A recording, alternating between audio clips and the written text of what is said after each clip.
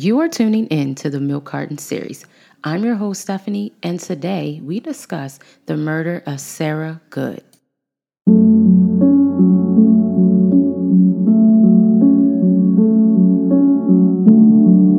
Hey guys, welcome back. I know I've been gone.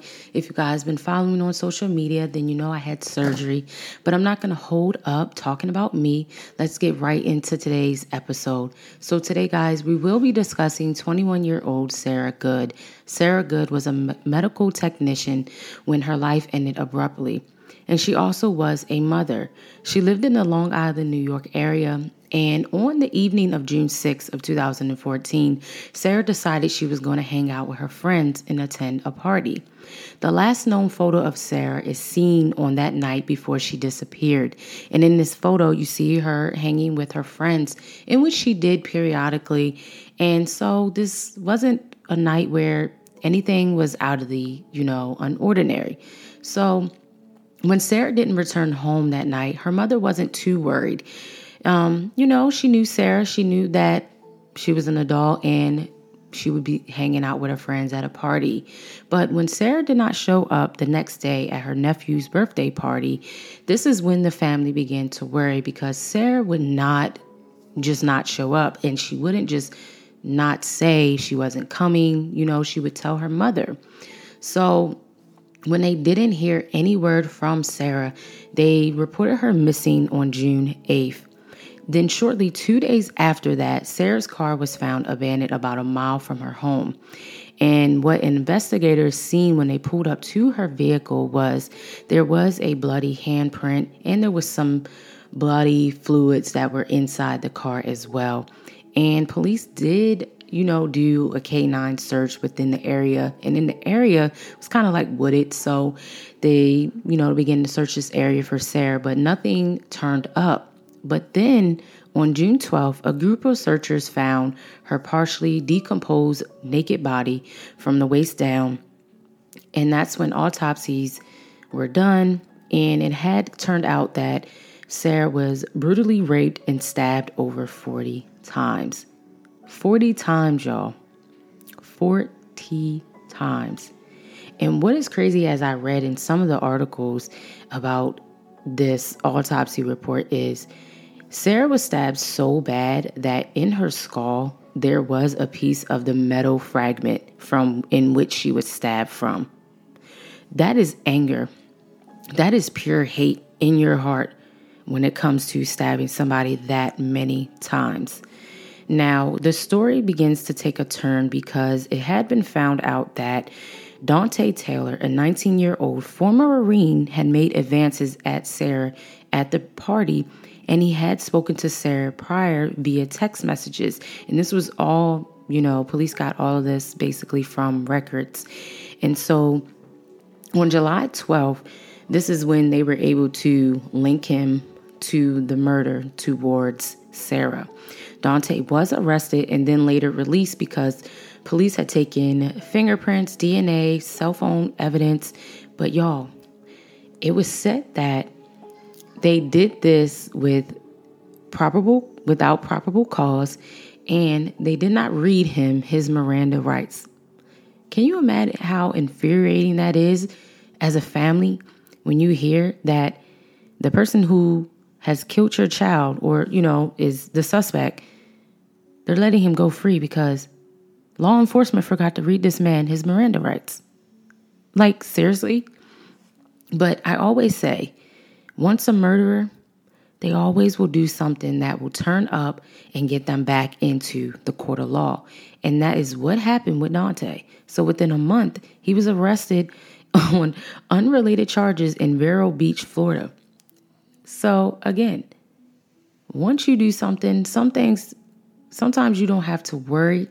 It's very annoying. It's you're losing your hope and faith in the, justice system.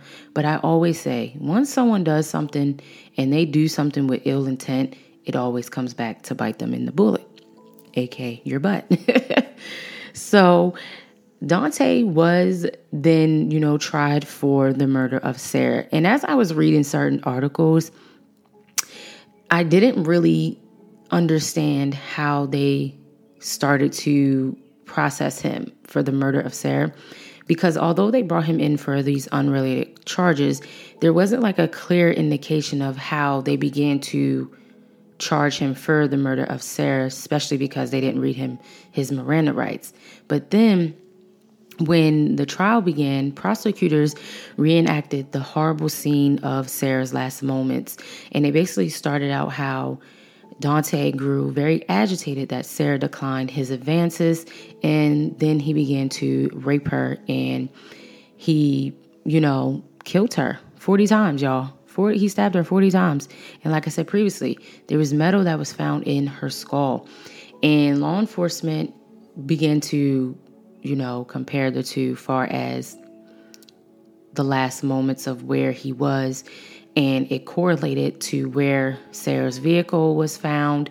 And what is so crazy is I just didn't get how a young man, 19, could have that much animosity built up inside of him because someone declined you, or maybe someone doesn't, want to really go that far with you. Like, Sarah was a mom, not saying that, she wasn't out here probably dating, but at the end of the day, her responsibilities were a little bit bigger. Maybe she just didn't want to date. Maybe she just was having fun.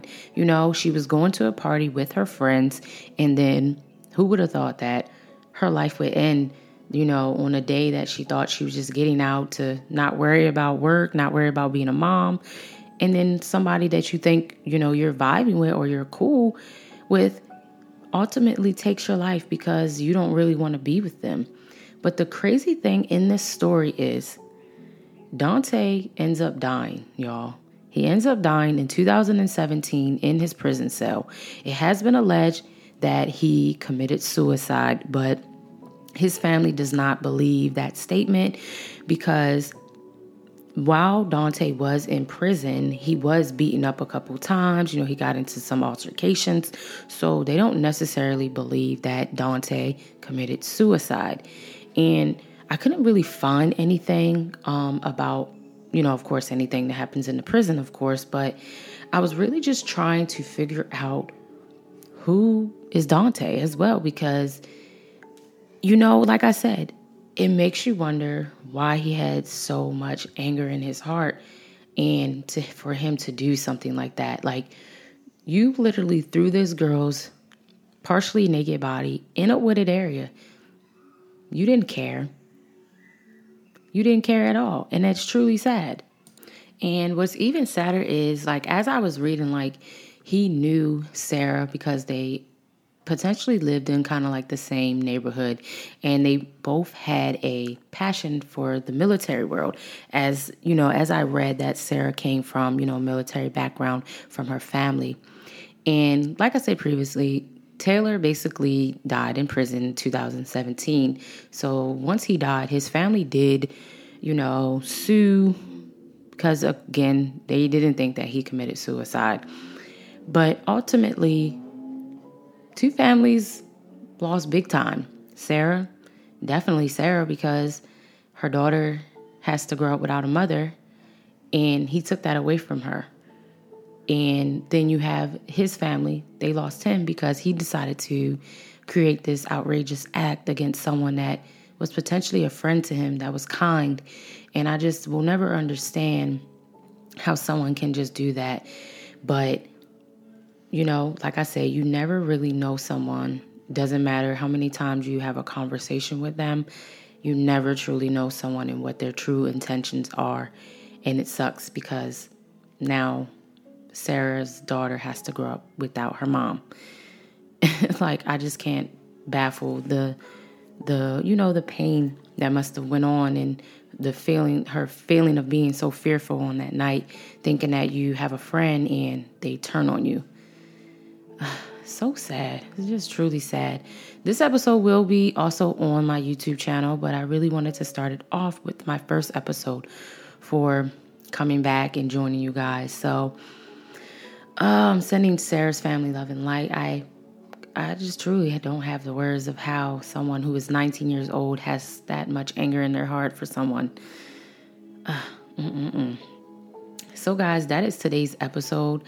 Hope you guys enjoy, and don't forget to follow me over on my YouTube so you can see more from me. Bye, guys. As always, stay safe, and I'm sending Sarah's family love and light.